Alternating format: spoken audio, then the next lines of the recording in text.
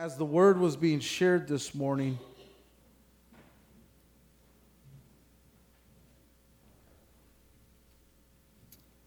I almost felt like a substitute teacher. You just keep asking me questions, and pretty soon we'll get out of class. But I caught on to you guys. As we were worshiping, when Jasmine was reading the story about, or before we were worshiping, when Jasmine was reading the story about Elijah, I think it's important and it's very good to relate that story to us. Not just that moment, but his story. So what happened in the previous chapter is that Elijah announces that there's going to be a drought. And he tells Ahab that it won't happen, it won't end until I say it. So automatically Ahab, which is a very wicked king, Ahab did not hesitate on being wicked. Remember we talked a few weeks ago, or maybe it was last week, about God, or I think it was a couple weeks ago, about God over the land and how the land was tied to God and their worship of God. That it was this land that he was watching over, and we related that to our homes or where we live, but it was this land. And so Israel and Judah were under God's supervision. But Ahab did not even hesitate to allow other gods to come in. And matter of fact, he ended up marrying Jezebel, who was a foreigner, and brought in her gods into this land that is supposed to be given to the 12 tribes of Israel. And so Ahab was a wicked king, very evil. He was the most wicked. And he married Jezebel. And so Elijah tells Ahab, listen, there's not going to be any more rain until I say it. So immediately there is an opposition, there is a hatred towards Ahab and Elijah. And Elijah knows this, but he has the Lord on his side. He has the Lord on his side. And so then he leaves and he goes by this brook. And God tells him that there will be a bird there that will supply their food. And he did what the Lord told him. This is chapter 17. And in the morning, the ravens brought him bread and meat in the morning, and bread and meat in the evening, and he drank from the brook. So here, Elijah is pronouncing a drought, but God says, I'm going to take care of you. And he sends this bird, the raven, to come and to supply his food and his bread. My wife made some homemade buns yesterday. You could just smell that. So I imagine when Elijah woke up, he said, what? Look at that, It was bread. It was probably wrapped in one of those Wonder Bread packages, it was, you need that Wonder Bread. And so it was just bread, and he had some meat, and it was just beautiful. But just stop and think about that for a moment. This is a supernatural thing that just happened.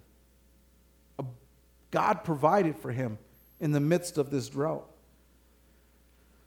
So then, as the story continues on, and finally, after a long time, in the third year, just chapter 18, the word of the Lord came to Elijah, go and present yourself to Ahab. So he finds one of these prophets, and he says, hey, tell Ahab that I'll meet him. And the prophet's like, don't you like me, man? Because the Lord may take you here or there, and if I tell Ahab you're here and the Lord takes you somewhere else, I'm going to die. He says, no, I'll meet him. And then you had the battle of Mount Carmel that was referenced this morning by Pastor Warner. And this amazing sight where, first of all, Elijah knows that he is a prophet of God. Elijah knows that God is with him. Elijah knows that God has supplied his need, given him food when he needed, that the rain stopped when he spoke it. God knows, or Elijah knows that God is with him. And then all of a sudden you have this whole mountaintop scene where all these prophets come and they're doing everything they can to make the fire come down, but nothing happens. And Elijah's just there watching. And finally, when it's his turn, he makes it even more difficult for God to do this. But then when he prays, all of a sudden fire comes down from heaven and consumes this altar, and everyone is just in awe of what God has done. would you feel at this moment? How would you feel when you are being vindicated for your faith and your belief in the God Most High? I don't know about you, but I'll be pretty stoked, man. I'll be like, yeah, go ahead. What you got to say? My God is good, and he loves me. You know, like my son Tony says, God loves me more. You know, he does that just to get onto us. But you know, hey, you got to be pretty happy that God is with me. He listens to me. He shows up when I need him the most. Could you imagine if you were a prophet of Baal? Well, the one that survived, or maybe one that was watching. What would you think? Elijah's God is real. Elijah's God is powerful. Elijah's God hears him and moves on his behalf. You got to be floating on cloud 9. You got to be just feeling so good.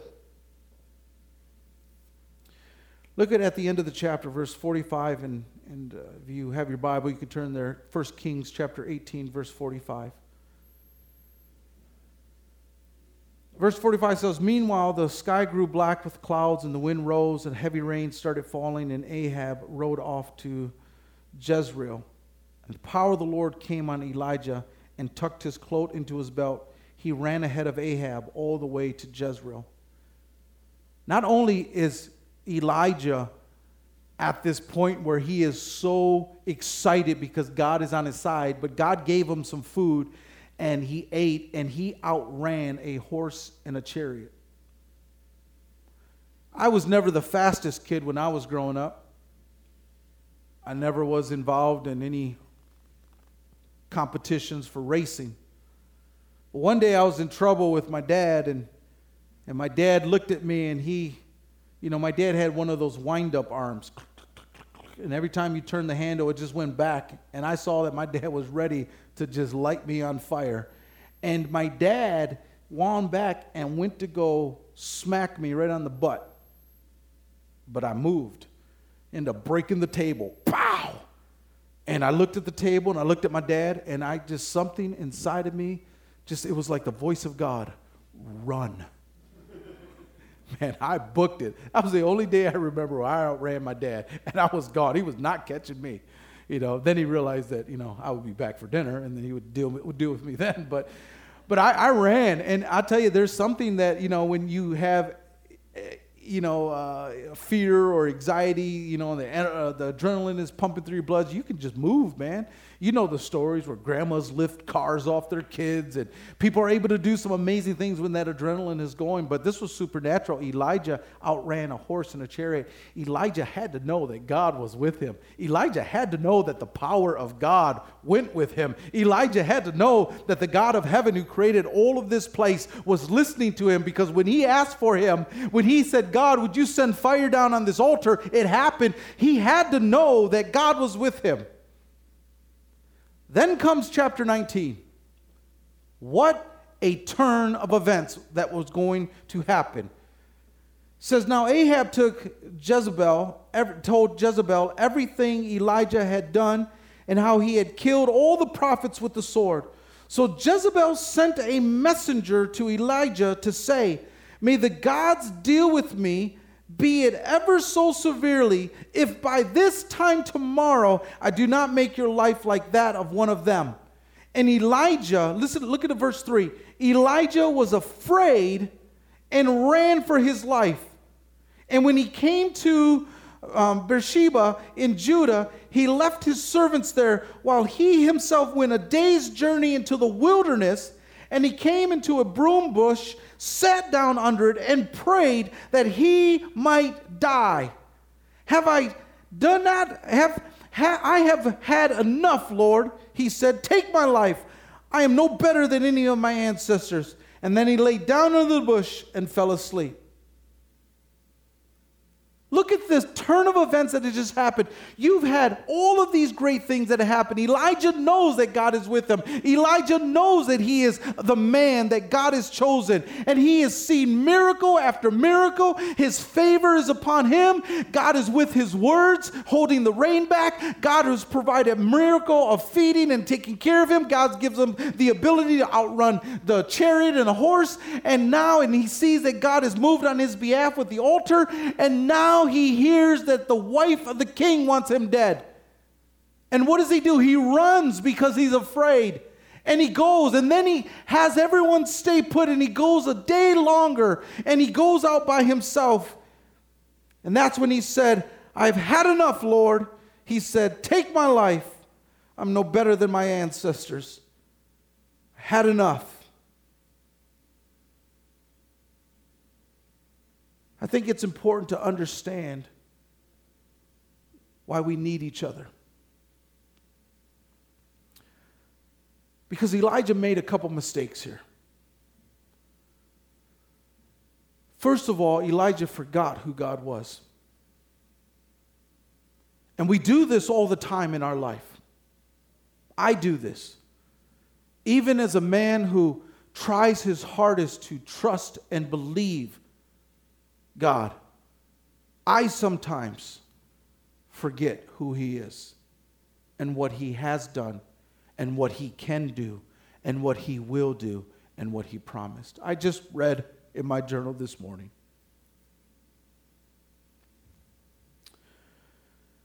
I was reading in my journal this morning as I was finishing up my prayer time and my Bible reading, and I was sitting with a group of pastors at a meeting. And as I'm sitting there with these group of pastors in this meeting and I'm just going through business, the Lord whispered something to me. He said, stay with me. And I'm in this meeting, and they're talking business and all this, and this was several years ago.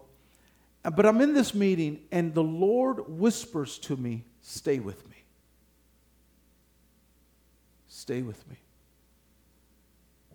So I go home from the meeting, and whenever the Lord tells me something or something happens, and I write it down because I like to keep track. And I wrote down the year 2020. I'm in a meeting, and the Lord whispered to me, stay with me. And I always put the latest things on the bottom. And then on that day, 7 years earlier, on March 6th, the Lord showed up in my office, 2013. Oh, no, it's longer. No, it was 20, so 2013. 7 years before that, on that day, the Lord said to me in prayer, if you stay with me, if you stay with me, I will be your God. Never forget that I am the great I am. And that whatever you need from me, I am that God. I am your God. I am with you. Stay with me. It blew my mind this morning. Because here I just read a little thing that the Lord whispered to me. But I forgot that 7 years before that, the Lord told me that if I stay with him, that he will be my God. If I just stay with him. We forget that if we just stay close to God and stay with him, nothing is going to hurt you. Nothing is going to be worse than if you just stay with him. He's going to be there. He's going to supply. He's going to take care. He's going to encourage. You may still have to go through hell on earth. Don't get me wrong. You may still have to go through the consequences of the things that are a part of this world. I understand that. But if you stay with God, how better it will be if you just stay with him. And the Lord told me, stay with me in 2020. Why? Because I forgot. Because I remember sitting in that meeting, and I remember one of the guest speakers was there, and he was this pastor, and he had this nice suit. And he was in this nice suit and all good looking, and he had displays, and you could tell this man had money. And he said, and he looked at all of us, and he says, if any of you are going through poverty, you are not in the will of God. And I just smiled and said, man, I want to punch you right in the mouth. And I felt horrible.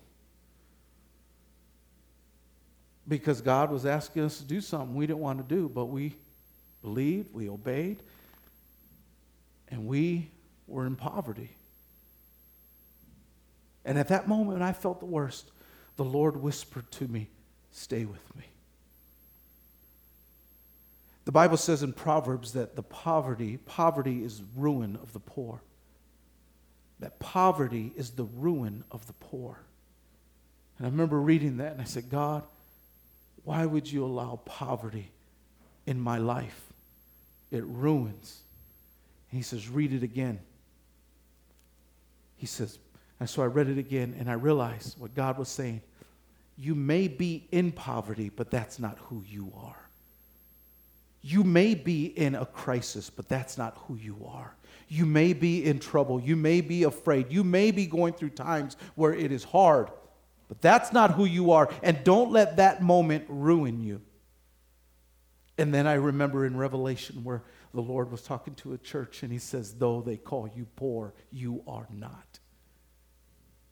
And so when I'm in this meeting and this guy is condemning everyone who's in poverty because this guy's got a nice suit and he's got a nice car and he's got nice little presentation tools and you can just see money dripping off there. Here I am in a pair of jeans I had for 4 years. My wife can sew. She's good. And I'm sitting there and I'm just had barely enough gas to get there and I'm sitting there and the Lord whispers, stay with me. Because there are times like Elijah we forget that God is going to ask us to do things we don't understand.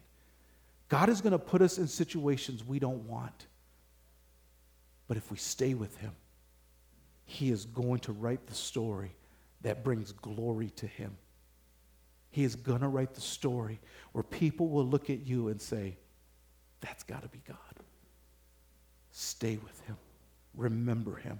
Elijah heard that there was a bounty on his head, and he was afraid, and he ran for his life.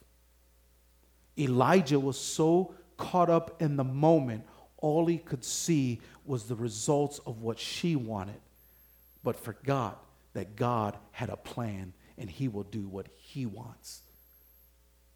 You must stay with the Lord and remember. That's why I love listening to testimonies. That's why I love listening to faith. And I'm not talking about faith, that you turn to a TV evangelist and they always say, oh, great faith, great faith. No, I'm talking about real faith. Because there's real faith and then there's TV faith. There's real faith that goes through the grind, that goes through those moments, and you're working it through.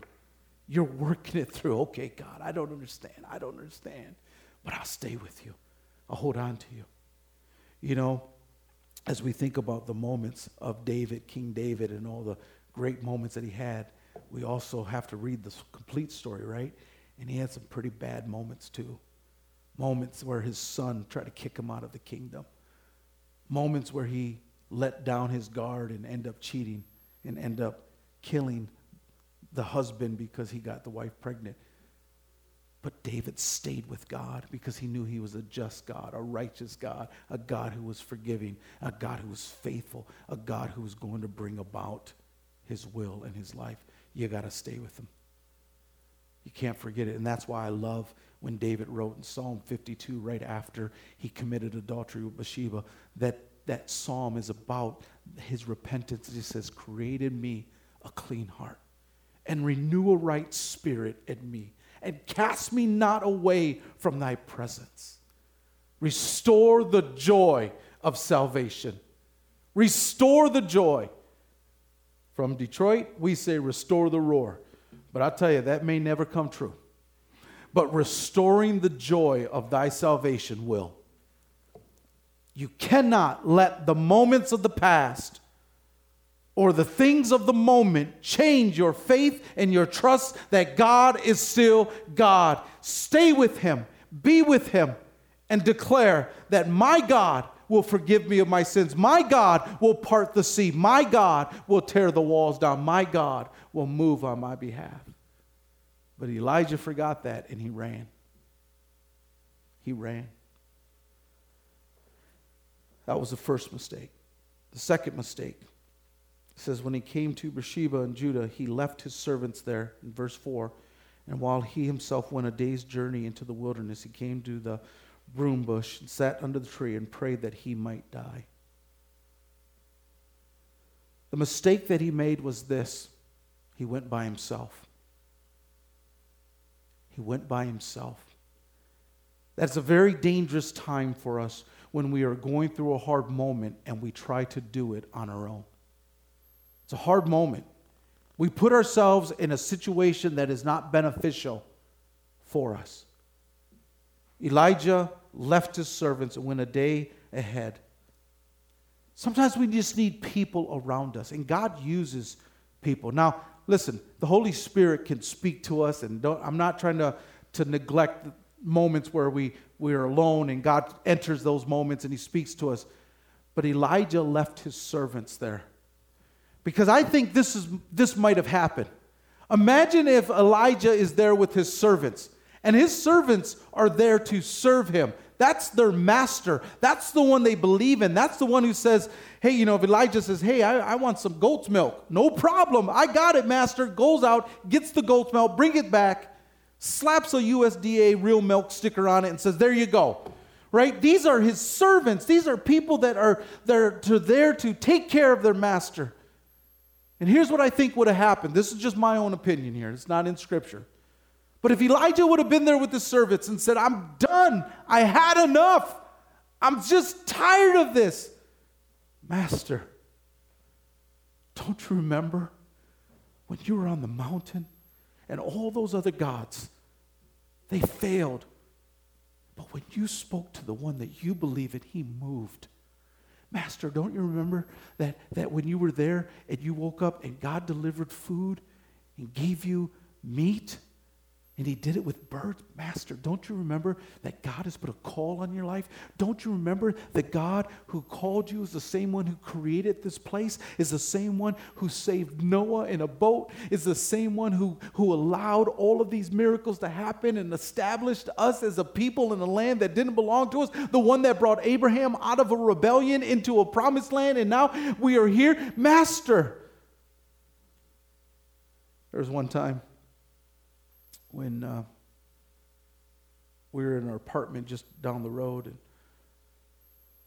and I was frustrated and sitting there, and I didn't really have a place to pray in my private closet, so it was right there in the living room. And my wife was sleeping upstairs, and I'm just having a moment with God, just sobbing like a baby. Don't tell anyone, but I was sobbing like a baby. Because I had one of those moments. I had enough.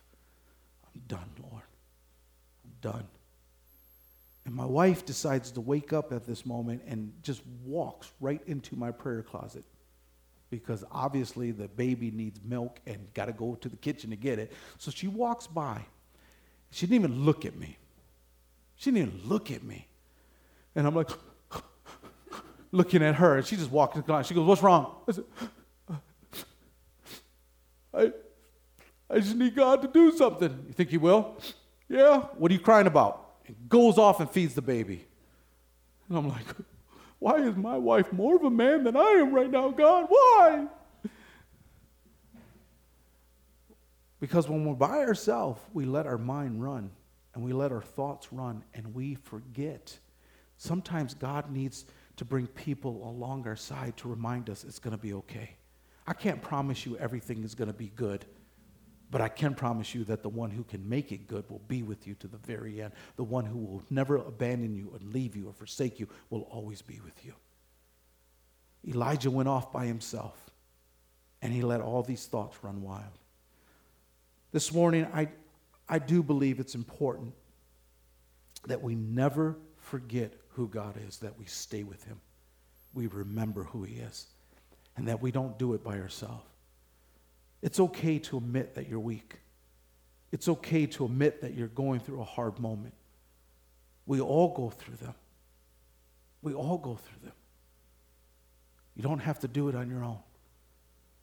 And if you need a friend, you need someone to talk to, just to share, that's do it, because you're not by yourself. We are the family of God. We are there for each other. We're always going to be there for each other. Why? Because God has done that for us, and we'll do that for each other. You have mountaintop experiences. You have the highs, but you also have the lows. And when you go through the lows, stay with God. And don't forget who He is. And number 2, let people encourage you. Don't hide your true feelings or your emotions. Let people help you. Don't do it on your own.